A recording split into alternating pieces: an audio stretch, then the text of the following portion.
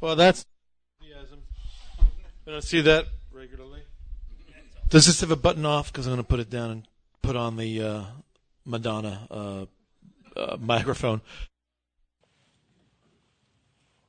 All right. Everything good? Yes? Good? Bueno? Which is Hebrew, by the way, for bueno. All right. Well, apparently I didn't set up the slideshow. All right. Pardon me just one moment while my technical difficulties are showing from current slide. How's that sound? We got it? Oh, yeah. Okay. So what I want to do, first of all, is I would like to review what we covered yesterday. Yesterday we looked at Messianic prophecies. We did a whirlwind overview of the Messianic prophecies within the Torah.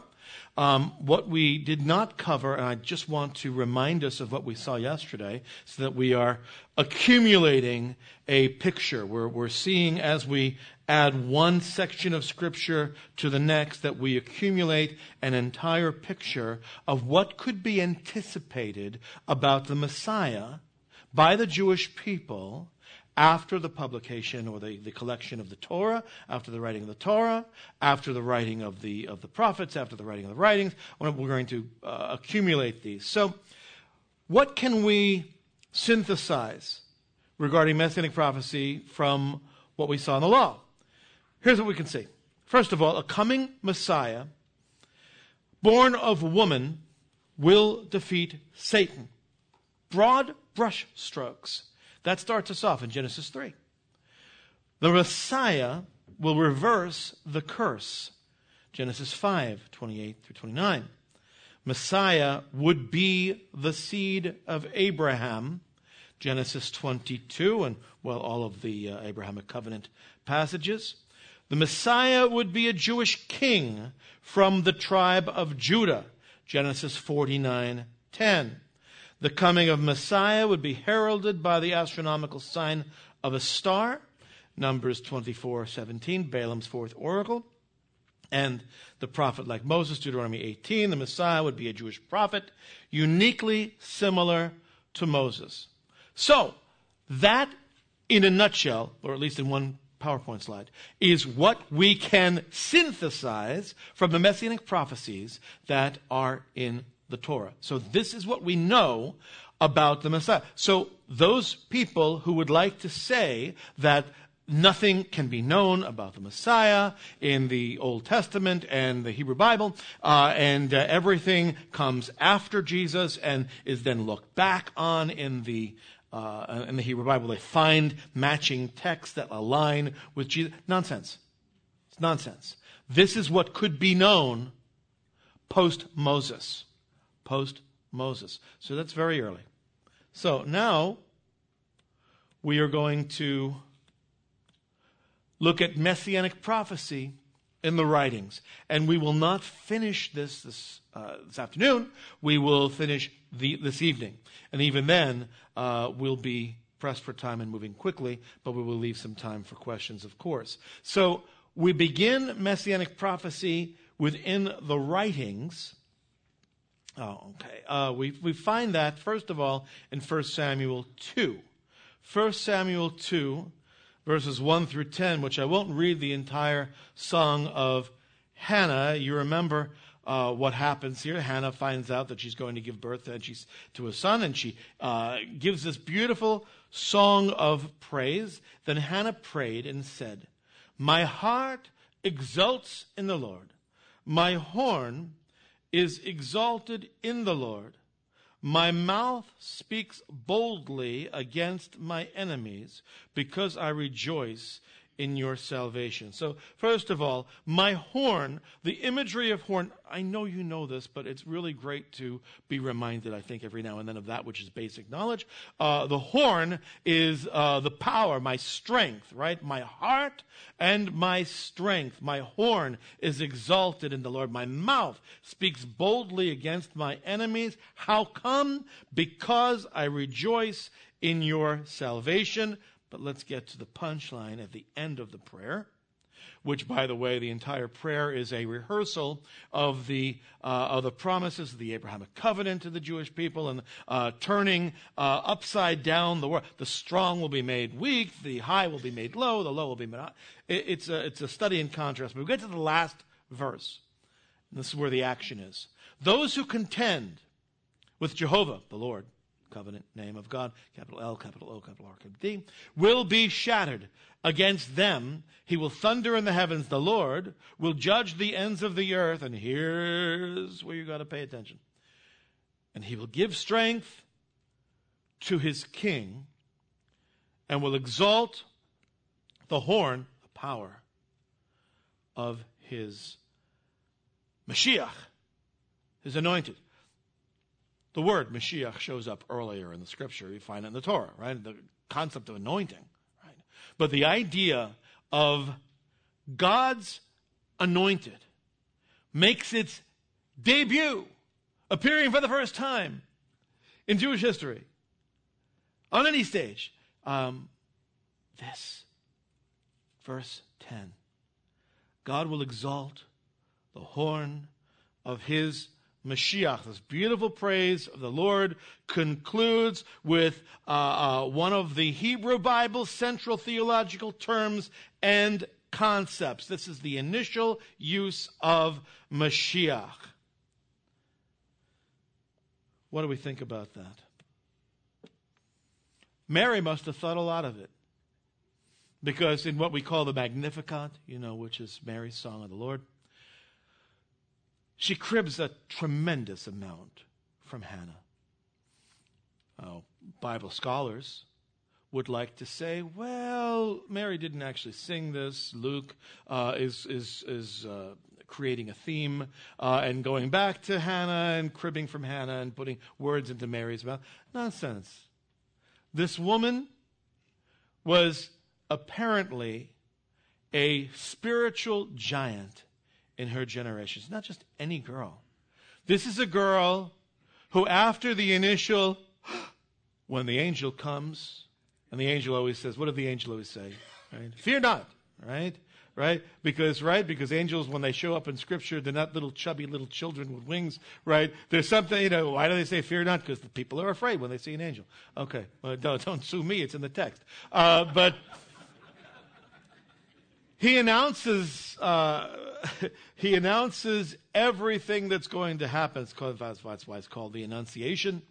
Everything that's going to happen, and that you will be the mother of the Son of God and the Son of David. She doesn't say, "What are you talking about?" What's Mary's question? It's not a theological question that she asks when the angel unloads this fantastic level of good news. She's not, well, what do you mean by sit on the throne of his father David? What do you mean by his kingdom will have no end? What's Mary's question? Mechanical, right? How then shall this be, since I've not known a man? No questions regarding the theological concepts, which indicates the high level of biblical literacy of Mary as a young teenage Jewish girl. She has a great elevated level of theological literacy, biblical literacy, and is so fluent with the Song of Hannah that she can adapt it using the themes of God's. That's the punchline of Hannah's song. God's anointed one, God's Mashiach. And she can adapt it to her own experience. Mary says, my soul exalts the Lord. That's the same line. My heart exalts in the Lord. My soul exalts the Lord. My spirit has rejoiced in God my Savior. Whereas Hannah said, in my salvation, right? So she says, God my Savior. He has regard for the humble state of his bondslave. For behold, from this time on, all generations will count me blessed. And here's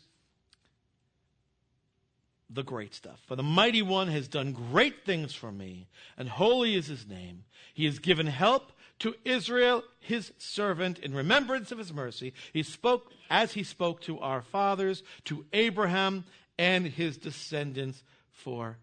ever. So we move from the very, very brief, this teasing reference in 1 Samuel. And we go through the rest of the books of Samuel and the writings and the Psalms and the prophets, and this complex of Jewish messianic thought and hope and expectation develops over time and with new revelation, culminating with the revelation that of the Messiah himself within the gospel narratives. It shouldn't take anyone familiar with the Hebrew Bible. It shouldn't take anyone, and certainly doesn't take Mary by surprise. Right? It was Mary's familiarity with Hannah's song and its messianic content that prompted her, following this angelic visitation, this announcement, to use the ancient poem as a prototype of her own song of praise to the Lord. Right? If you think about it, young Jewish girls in the first century in Second Temple Judaism, there weren't a tremendous number of female heroes, of female heroes to look up to attempt to be. You have the Jewish matriarchs, and you have occasional. So when one like Hannah comes up, who was a woman of piety, apparently she had made a great impression on Mary, and we see it in the imagery of the song, noticing that she is tying in the promises in the Davidic covenant, linking them to the Abrahamic covenant, and getting this great expectation of Messiah. We see the same kind of thing going on with John the Baptist's father, Zacharias, in his prophetic song of praise. And they are both in Luke chapter 1. They're linked together by Luke for a purpose, because they're similar. And it says, "Blessed be the Lord God," we're not doing the whole thing, "Blessed be the Lord God of Israel, for he has visited us and accomplished redemption for his people, and has raised up a horn." There's this picture again, this imagery, the power of God symbolized as a horn.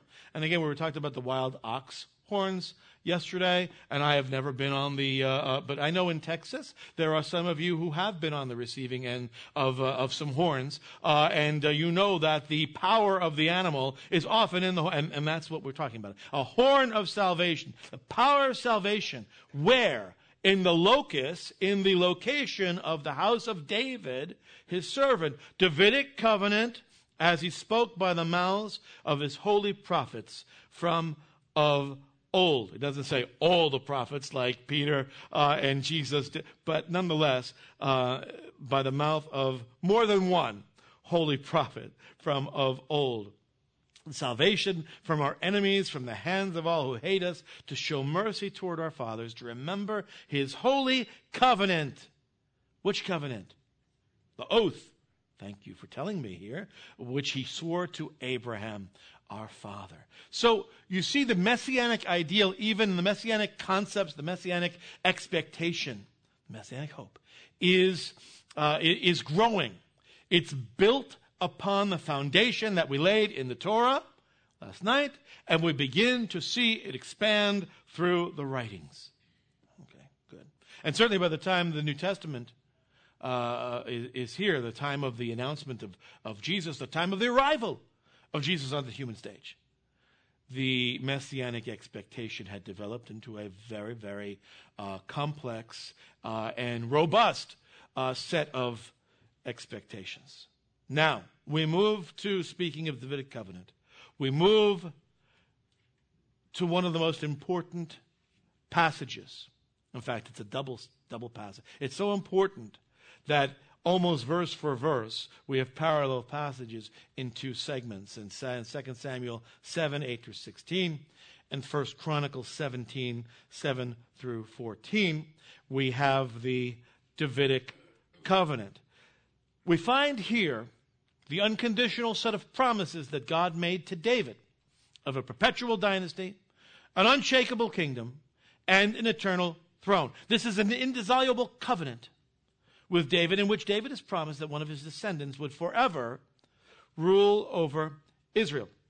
It is impossible, Right? I have two words for you. Impossible to comprehend the basis of the Hebrew Scriptures' numerous messianic prophecies without the foundational expectations relayed within the Davidic covenant. It is the indispensable ingredient. And it's consisting of several different components. Well, let's actually just take a look at it here. Moreover, I tell you, the Lord will build a house for you. When your days are fulfilled, that you must go to be with your fathers, that I will set up one of your descendants after you, who will be of your sons, and I will establish his kingdom. He shall build for me a house, and I will establish his throne forever. I will be his father, and he will be my son. And I will not take my loving kindness away from him as I took it from him who was before you, Saul. But I will settle him in my house and in my kingdom forever. And his throne shall be established forever. What do we see in the components? First of all, we see that God, I was reading the Chronicles passage, by the way, if you didn't catch that. God will build David a royal dynasty. Point number one. Component number one. Point number two, component number two, David's son, whomever he will reign securely. Point number three, David's heir will build a temple for the Lord. This is Solomon who did this, his heir. But then we obviously move beyond Solomon because his son's throne is established forever. Not just enduring, but both enduring and eternal. God would make David's name great. Not to say that, oh, David, it's an awesome name and lots of people should be named David. It's a reputation. You understand this. Right? That might be for those of you watching from Rio Linda. The next component, Israel will experience an unprecedented era of permanent tranquility and peace and security and justice. David's dynasty will never be abolished and would continue in perpetuity. And promise of an undying, eternal king to permanently guarantee the previous components. See, all the other components are found in both Samuel and Chronicles. This particular promise is only found in First Chronicles, the First Chronicles passage. So when we think about what is promised to David, we cannot leave out the eternal, undying, permanently established kingdom, throne, dynasty. The only way to permanently guarantee these components is to have an immortal descendant. The Jewish people, the Davidic covenant, these promises regarding a messianic son of David, it is recognized. The 15th of the 18 benedictions contained in a collection of prayers called the Amidah. It's corporately recited, the congregation, several times daily, explicitly prays for the coming of Mashiach, of the Messiah, of the Anointed One, of the Son of David.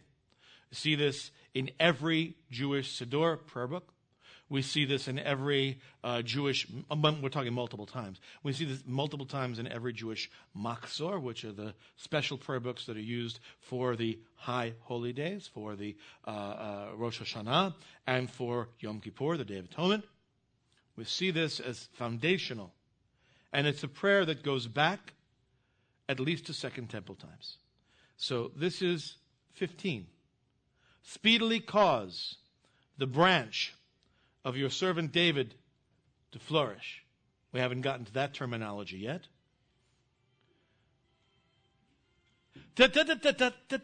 Everybody. You know, in my heart, there rings a melody. But not in the congregation when I'm speaking, if you please. So, but kudos for your ringtone, my dear. That it could have been a rap, and that would have been very incongruous. Everybody, quick, check your cell phones. All right. Speedily cause the branch. We haven't gotten to that language yet. That's prophetic language. The branch of your servant David to flourish. Exalt his horn. Oh, there's this term, the power symbolized by the horn. Exalt his horn by your salvation. You see how he's the author of this prayer is going back to 1 Samuel, to Hannah's song, going back to the Davidic covenant. Exalt his horn by your salvation, because we hope for your salvation all the day. Blessed are you, O Lord, who causes the horn of salvation to flourish. Now, that's from Second Temple times. Now, there's something else from Second Temple times, the Gospels, the New Testament.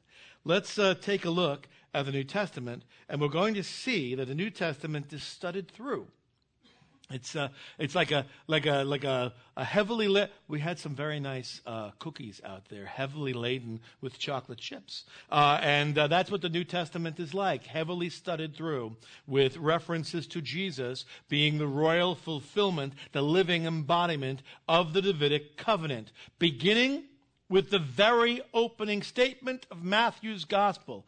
Remember, we talked last night about you always read the first section of a book, the last section of a book, because these contain the things that the author wants you to really remember, wants you to really grab your attention and say, going forward, we're going to explore this theme, and then he punctuates it at the end with what he wants you to remember, right? So, New Testament begins, as the canon of the New Testament is designed. It is designed, as you're walking up to the New Testament, to be punched right in the chops with the concept that Jesus is the Messianic Son of David. Right? The record of the genealogy of Jesus, the Messiah, the Son of David, the Son of Abraham, linking Davidic and Abrahamic covenants right there very simply.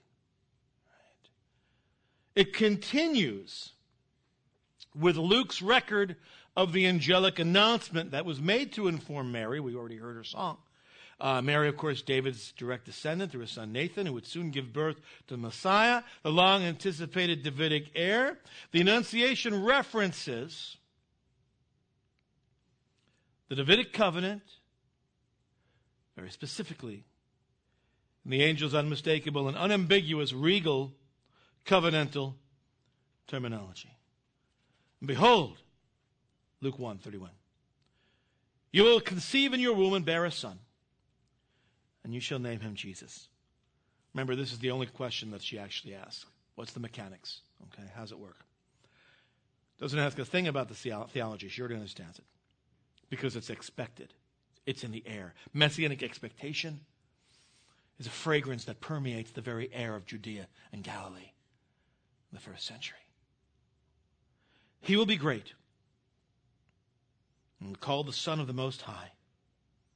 The Lord God will give him the throne of his father David, and he will reign over the house of Jacob forever, and his kingdom will have no end. I've received many a Christmas card with this quotation on it. I wonder if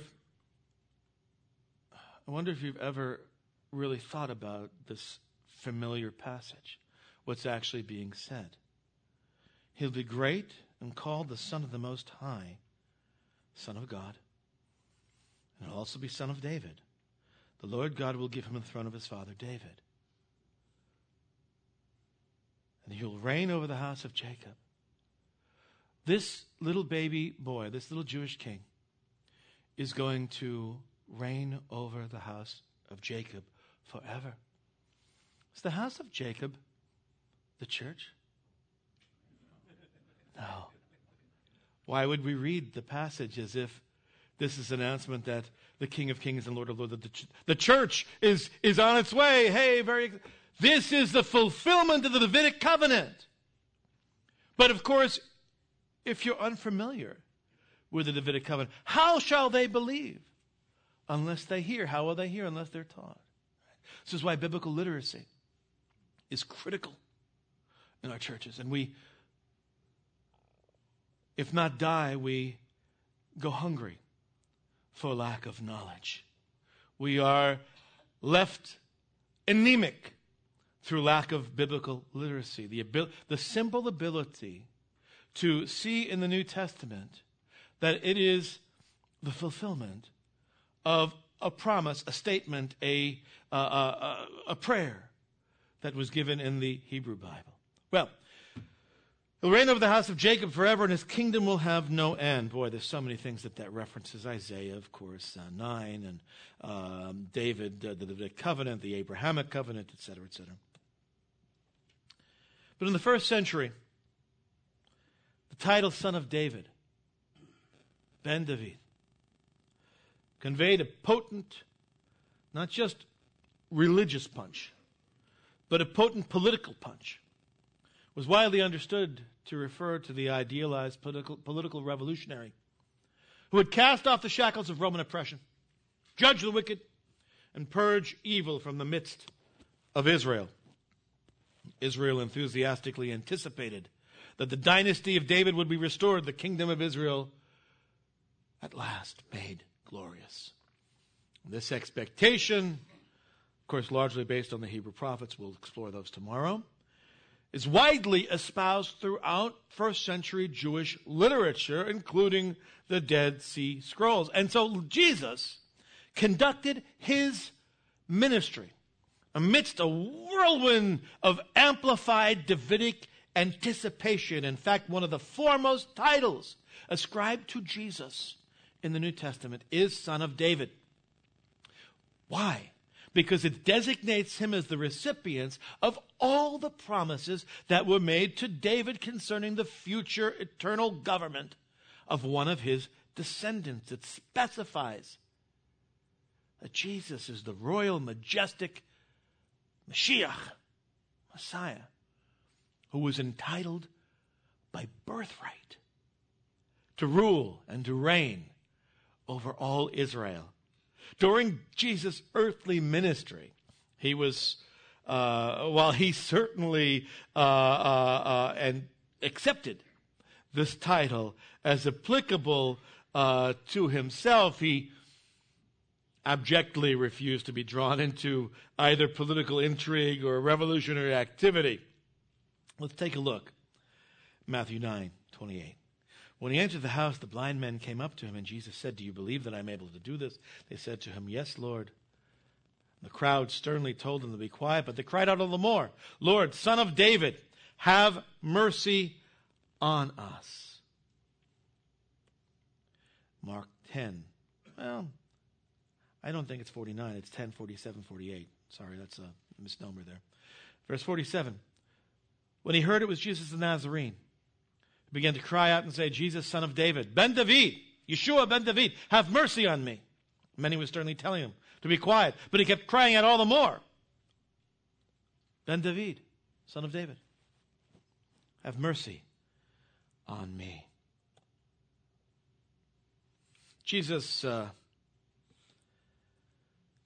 never turned away from someone who called out to him as Son of David. That's why so many of the Gospels include these passages. Not the first time, it's not just one event, there are multiple events where a son of David gets Jesus' attention. In fact, it should get our attention as well, because you remember, it's the basic story of the birth of our Messiah. When Herod the Great, not so great, feared the one who was born, the King of the Jews. You remember this? In Matthew 2:2, he was afraid. And Jesus, you remember, was crucified as the King of the Jews. But he proclaimed that his kingdom, for the present time at least, was not of this world. According to the teaching of the apostles, the Son of David concept is primarily applicable to Jesus' future function as king of the earth, as he reigns from his father David's throne in Jerusalem. That's why I am not a progressive dispensationalist. Because I believe that the Son of David, the Davidic covenant, while Jesus is absolutely the Son of David, he is not yet ruling on his father David's throne from Jerusalem. Right? It's a very simple distinction, but it's one that makes me non-progressive. Call me a caveman, if you will. Right? The apostles spoke of this when we think about Peter, for example. And so because he, David, was a prophet and knew that God had sworn to him with oath to seat one of his descendants on his throne, he looked ahead and spoke. Perfect example, perfect opportunity for Peter to say, and this guy right now, because he knew that God had sworn with an oath to David to seat one of his descendants on the throne, he is now seated on the throne of David. Doesn't say it. But anyway, that's a little extra thrown in for nothing, no extra charge. But he looked ahead and spoke of the resurrection of the Christ, that he was neither abandoned to Hades, nor did his flesh suffer decay. That's Psalm 16. And then, of course, Paul. From the descendants of this man, David, according to promise. What promise? Davidic covenant promise. Well, Paul, why don't you spell that out for your audience? Because he's preaching in a synagogue, and that's kind of ABC stuff. That's basic stuff, Davidic covenant. Well, Luke, why didn't you give us a parenthetical explanation regarding what promise he's talking about? And maybe you could have given us a little parenthetical explanation as to the Davidic covenant. Imagine this. Luke didn't think it was necessary to expound and explain the Davidic covenant, because when you're dealing with the limited amount of literary real estate that was represented by a first century scroll, not scroll, by the way, that's the Marvel comics, but a scroll, you didn't waste space, you didn't waste ink and parchment and scroll on that which was already known. So, from the descendants of this man David, according to promise, God has brought to Israel a Savior, Jesus, the Son of David concept. It's an important theological component within the presentations of both Peter and Paul when addressing, well, not a Gentile audience, because again, for a Gentile audience, Davidic covenant, Shmavenant, what are we talking about? Davidic, Shmavenant, what? But for a Jewish audience, the assumption was literacy. Now, I know that I'm surrounded by a whole mess of Gentiles here. In fact, some of you, and I appreciate some of you, speaking of Acts, some of you have been working through my commentary on the book of Acts, which is called Witnesses to the World.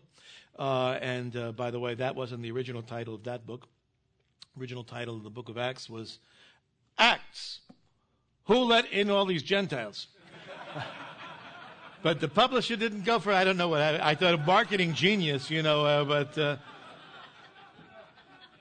but even though you may be ethnically Gentile, you shouldn't, as a believer, as a follower of Messiah, whether you're a Jewish believer or a Gentile believer, you should have at least the basic knowledge that was available to faithful Jews in the first century, right? We know how to use our Dick Tracy watches, our smartphones. We have a queue of 200 films on Netflix and Amazon Prime, and we know so many things, but we don't know Bible basics. Right? That's why this conference is fantastic. And that is why it is so critical to have this stuff broadcast on the web, on YouTube and Vimeo and all the other things, so that how will they believe? How will they know unless someone tells them? Well, I'm telling you. All right. Jesus himself, he dug the idea of being the son of David. He makes it very clear that he was resurrected, and that his resurrection, his exaltation, his identity is as the son of David, the fulfillment of the Davidic covenant. I, Jesus, have sent my angel to testify to you these things for the churches. We read this yesterday. It's an important verse, Revelation 22:16. I am the root and descendant of David, the bright morning star. Yesterday we focused in on the star. Today we focus in on the descendant of David. He's not just giving you a genealogical pedigree. Dig me. I have awesome genealogy. He's saying I'm the fulfillment of the Davidic covenant. It's very, very important. So when we look at Peter's use of Psalm 16, when we look at Paul's use of the Davidic covenant, we look at Jesus. We must understand that the Davidic covenant contains a promise of an eternal throne. How do you fulfill? That's like an inscrutable promise. How do you have an eternal throne? Not just enduring, but eternal. And God showed David. This is why it's very, very important to understand that David understood what he was writing. He wrote what he meant what he wrote. And God showed David. Peter tells us, God showed David that the only way that you get both the enduring, the eternal throne, whether the eternal throne, the unshakable kingdom, and the unending dynasty, was to have an immortal descendant, one who would not see decay in Sheol, in the grave, right? One who would not decompose, one who would not be abandoned to the abode of the dead, one who would live forever, who would conquer death. That's the anointed one. That's our Messiah. That's our Mashiach, right? The Messiah, after resting in the grave, would somehow, and you gotta admit though, from Hebrew Bible, it's a paradox. How could he abide in Hades, in Sheol, in the grave, and still live forever? That's an inscrutable paradox that doesn't get answered until we see Jesus. But Jesus doesn't introduce the paradox. The paradox predates Jesus, in other words, with the Davidic covenant, right? To fulfill the Davidic covenant. How is the Davidic covenant to be fulfilled? The son of David would of necessity need to be resurrected. Well, my goodness, there's so much I can say to you on this, but we must move on. Did anybody pay attention to when we stop? Right? 2:45? Okay, good. I've got 20 minutes. Let's go to Proverbs. Let's go to Proverbs. Now, you say, okay, Proverbs, messianic prophecy in Proverbs? Yeah, I think one. That's Proverbs 34. And the question is the name of God's Son. The author of this section of Proverbs is King Agur. Okay, one of my forebearers. No, it's Agur. Yeah, and he asks 4 rhetorical questions in this verse, each of which possesses an identical answer. First, he asks, who has ascended into heaven or descended? Second question, who has gathered the wind in his fists? Third question, who has wrapped the waters in a garment? Fourth question, who has established all the ends of the earth? No human being was capable of performing such majestic feats of creative spectacle. So let's say that you're a student of you're a Hebrew student of Proverbs, living in the time of Agur, and even to the least educated student of these Proverbs, say you're a C or a D student, the obvious answer to the 4 questions, who has done these 4 things, is God himself. The 5th question, What is his name? It's not a rhetorical question. It's equally obvious. Right? What is God's name? It's not capital L, capital O, capital R, capital D, right? I think 10% at least of our church's biblical ignorance has to do with particular conventions that are used within Bible translations, the refusal to at least substitute a name for the tetragrammaton. Just write out the consonants, YHVH, if you don't want to use a euphemism like Jehovah or Adonai or something. But God has a name. What is his name? It's Jehovah, YHVH, the tetragrammaton. That was revealed to Israel centuries prior to Agur, to his readers. The answer to the sixth and final question, unlike the previous 5 questions, is less readily apparent. What is his son's name? Surely you know, or some translations. What is his son's name, if you know? That's like that's a hanging Agatha Christie level mystery that hangs over Israel all the way from the time of the Proverbs, the writing of the Proverbs, all the way through to the time of Yeshua's entry onto the human stage, onto the stage of Second Temple Israel. First Advent.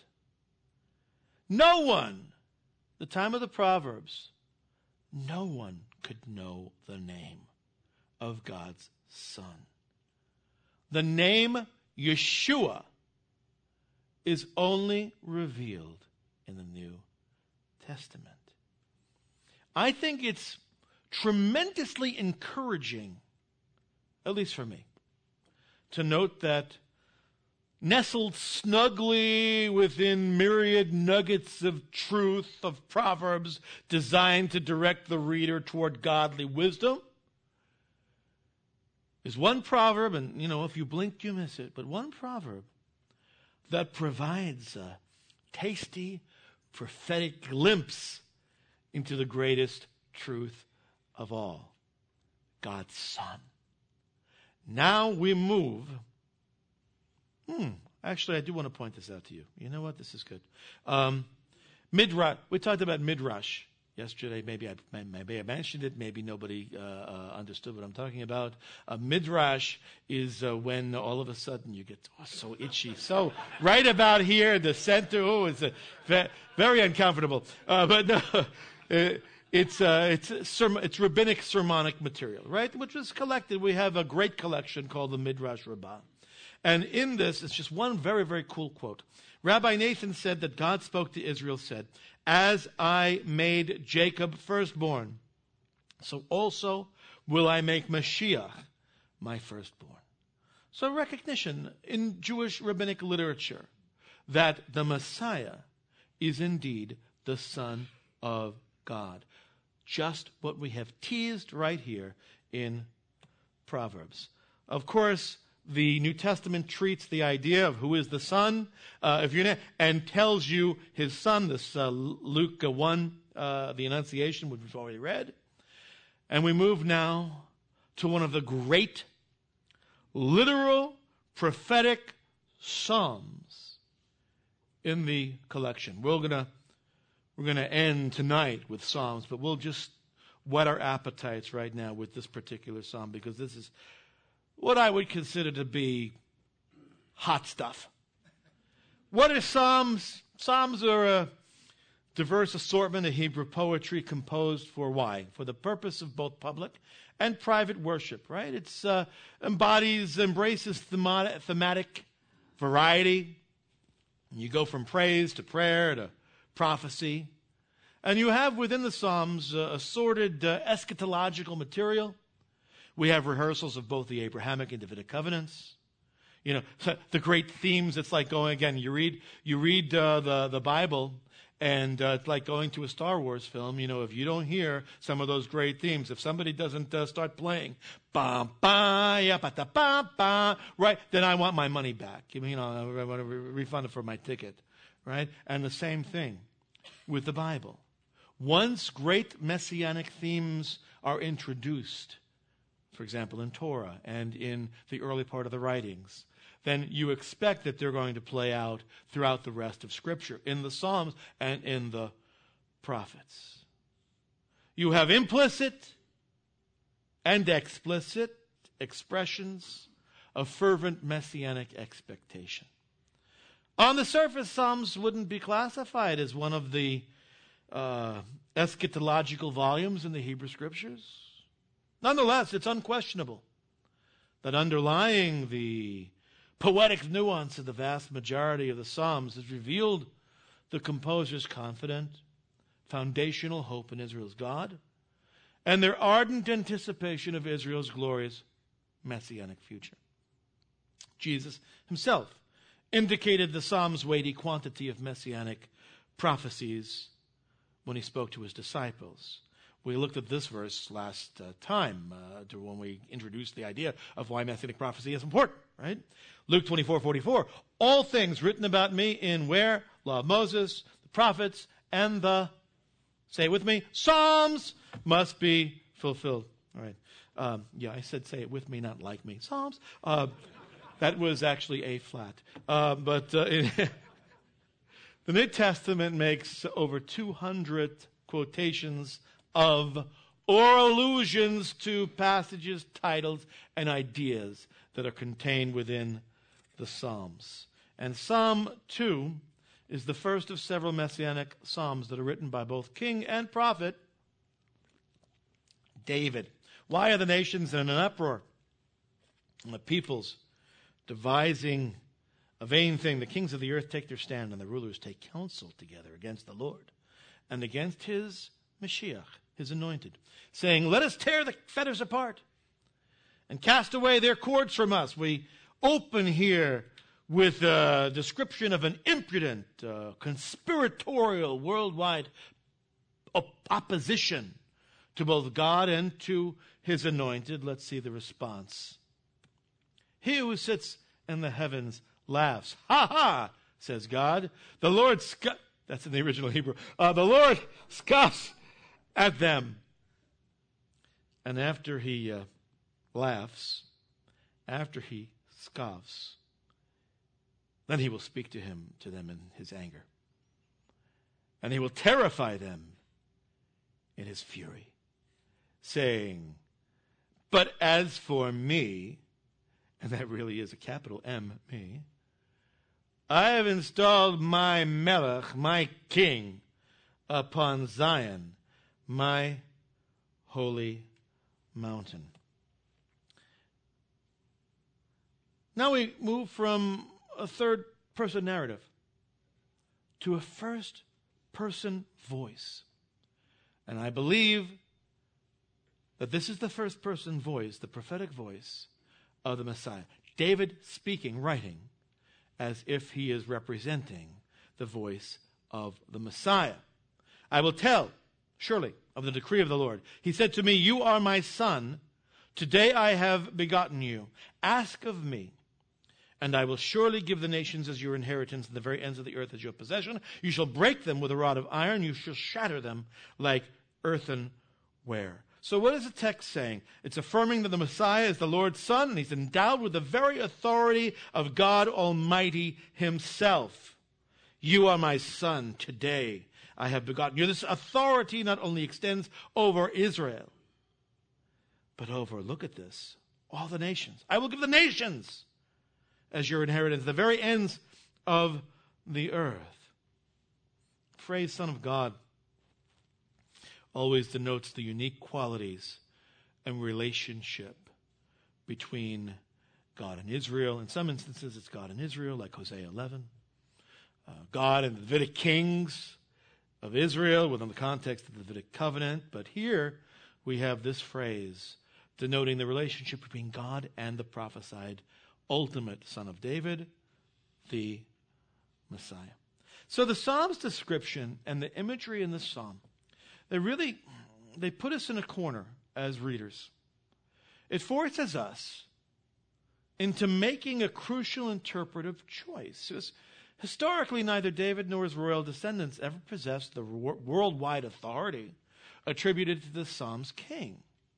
Right? This leaves the limitations of a local royal ruler far behind, right? And so unless you attribute, on the one hand, you have to attribute to David a vast perpetration of hyperbole, and that's a choice that some make.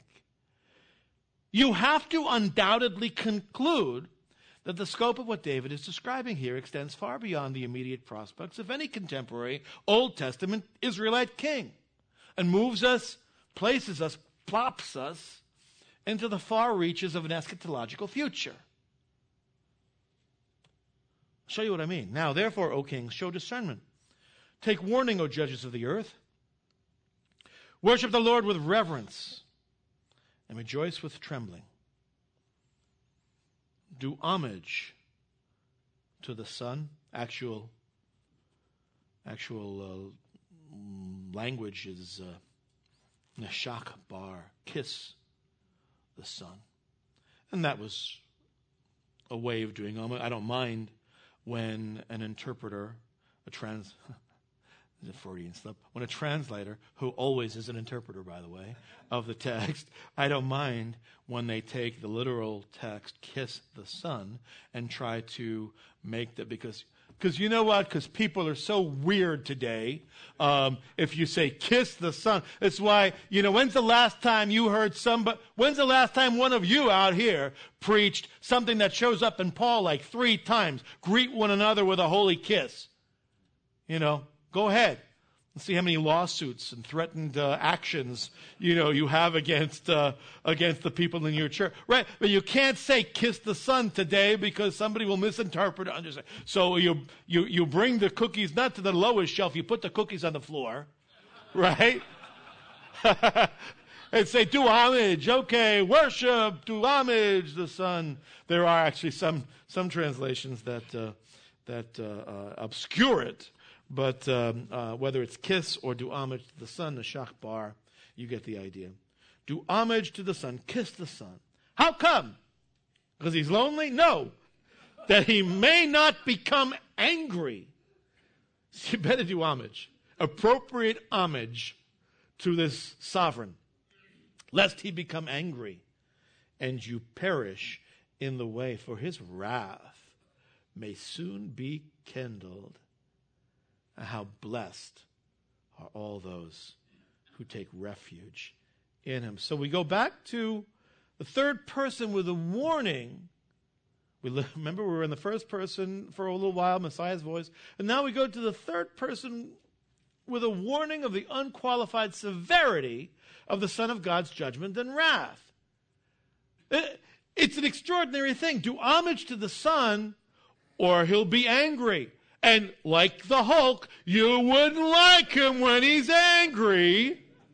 Right? It's a warning. It's a really, watch out for that judgment and wrath to be directed to all those who do not do proper, appropriate homage. Kiss, to worship the Lord by showing reverence to his Son.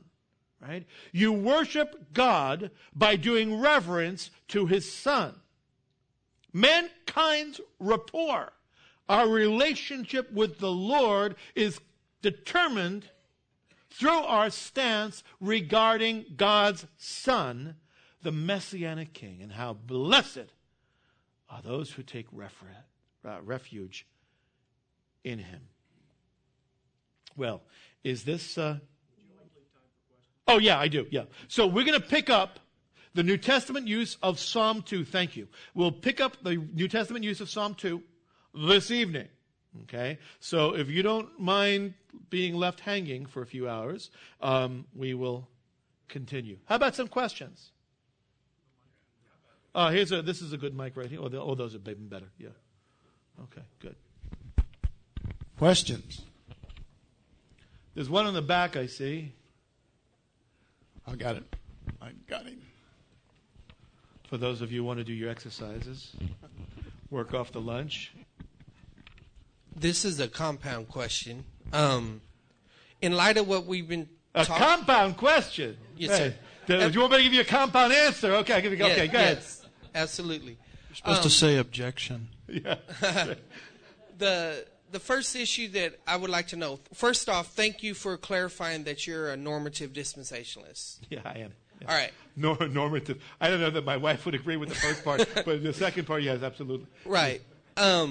My question concerns picture exegesis, because as we're looking at how studying about the expectation of the Messiah, especially during the silent years, yes, there's a tendency where a lot of people are taking the hermeneutics of that time and trying to apply it to the New Testament in such a way where I think they go too far, and there's also all these cults that are going forth. This is the second question. Wait, was there a question in the first part? Yes. Oh. How can you avoid the danger of picture exegesis whenever dealing with the continuity and the distinctiveness within the Old Testament and New Testament? And Okay. The second question. Hold that right there. Okay. Now, you know what Pesher exegesis is. Right. And I know what Pesher, but you know what? Not everybody out there, and certainly not everybody streaming knows what Pesher. So before we address it, what do you mean by Pesher exegesis? Basically studying how they're doing hermeneutics during the intertestamental times. Yes. And coming up with these almost novel, Kabbalistic at certain extremes, forms of interpretive principles, hermeneutics. Well, right. So in other words, what we talked about yesterday in Lecture 1, which we looked at our hermeneutic, and we talked about our approach is going to be rhetorical, grammatical, historical, in other words, common sense, right? Well, the rabbis start with our normative hermeneutic, and they use that as just a foundation for a tremendous level of unleashed creativity, right? This was creative exegesis was almost like a sport to the rabbis. You know, listen, the goyim are running around with balls and running, and I'll race you from this end to that end, and who's going to be first and whatever. But the rabbis, the Jewish guys, are sitting hunched over the text, you know, and saying, well, I'll raise you that word, and I'll match that word with this. Who needs Sudoku when you have rabbinic exegesis? So you're saying watch out for that. I agree with you, yes? Okay, so you're a compound, yeah. The second question is this. There's a perpetuation of Black Hebrew Israelite cults, the Paleo-Hebrew fallacies, sacred namers, all over the internet, growing in groups and stuff like that. Yeah. So how can we engage those type of people in such a way that we help them understand the Jewish Messiah within the dispensational biblical framework? Okay, first of all, you don't fight counterfeit by studying counterfeit and learning, right? If you're going to work as a teller in a bank, you don't study all the different various permutations of what a $100 bill could look like. You study like you know it, like the back of your hand, like the front of your hand. You study the genuine article, right? And that's what we're doing here this week. We are studying we are doing standard grammatical, historical, rhetorical exegesis of the text. Now, every now and then, it is a very helpful and interesting exercise to look over here and say, well, okay, here's the passage as I've interpreted it, as I'm seeing the exegesis, and now let me look at how the rabbis looked at it. What is the traditional Jewish interpretation? Of course, you always get multiple Jewish, right? 2 Jews, 3 opinions, right? But nonetheless, it's very interesting no matter what techniques they're using, creative or otherwise. It's interesting to see what they see and why they see it, et cetera, et cetera. So we don't have to worry about, I don't think anybody in this room has to worry about doing rabbinic exegesis. Now, as far as, you know, these cockamamie, which is Yiddish word meaning cockamamie. Yeah. But these is, you know, black Israel. I mean, you know, you see them in the corner in New York, you know, whatever. It's a little entertaining if you're not too nervous. But I wouldn't worry. I mean, truth is truth. Truth is truth. We have sacred name. We have one name. We have,